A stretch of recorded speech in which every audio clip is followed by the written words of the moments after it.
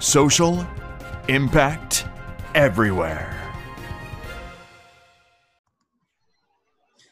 Marquitta, why don't you tell me a little bit about, you've told me about what you do, but the reasoning behind it, I can tell there's something more that you want to say. So I'd love for you just to delve more into that. Why do you do what you do? Yeah. So I feel this really strong responsibility to show up for women, particularly women of color.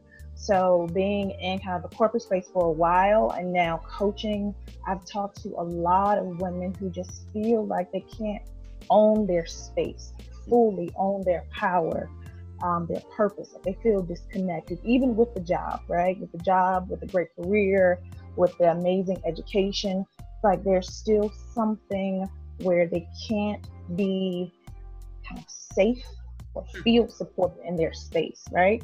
And that's what I love to do with my coaching.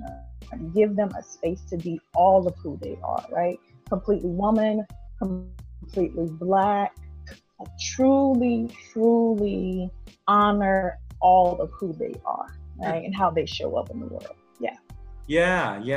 I think that there's never enough work that can be done in that field. I think especially from, a white cisgendered male, I'm very aware of the privilege I have. I'm also very aware of the inequality that's been created in past generations, and it's very intergenerational, right?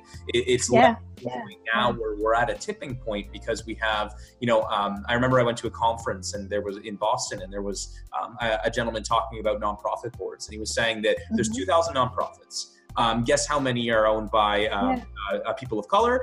Guess how many people of color there are in Boston? And he was saying that I think there was 3 nonprofits that were owned, and 90% of people who live in Boston are people of color. Like, how is that a thing? How can there be that much divide when the talent is within the city but not owned by people of the city? So I want to be an advocate for it because of I'm a white cisgendered male, but I want to be a proponent and also bringing that forward too, because inequality should not exist. And I don't mean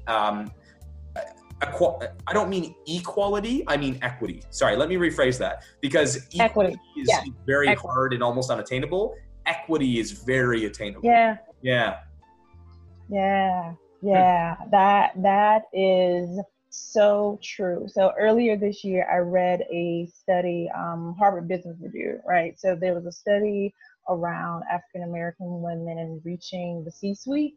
And I think it was like looking at 500 graduates of Harvard Business School. And even within Harvard MBA, African-American women weren't meeting the C-suite level. Like this year, I think there were none African-American women in the C-suite. So there's this kind of tension of they are one of the populations that's most educated. So they have the skills, the talent, but still not being able to get over that hump.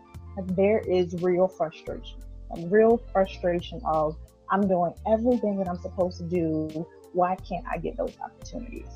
And what my work truly is, there's a part of that the system plays in it, but then there's a part that we have control over. Like, hey, if I'm getting stuck, how do I take my control back and truly find what's next for me, right? Whether that is another job, starting my own company, truly owning my power in a way where I don't feel like things are just happening to me and I'm always reacting. Yeah. And I mean, this might be a rhetorical question, but I'm curious about why you started this work. And I know you've said a little bit on the podcast before about, your coaching, but where did you see that need for you to be the person who leads that? I'm always curious because I try to find myself in places of leadership, but what was that spark? So there were a few things. One was I experienced it myself. Like in corporate America, one of kind of very few on the corporate side, on my team, under my VP. But the more women I talked to, it was like we all had very similar experiences of not feeling the support or the opportunities. Yeah. And then I will say there's one thing that happened a few years ago that literally has nothing to do with career, but it was the death and the murder of Orlando Castillo.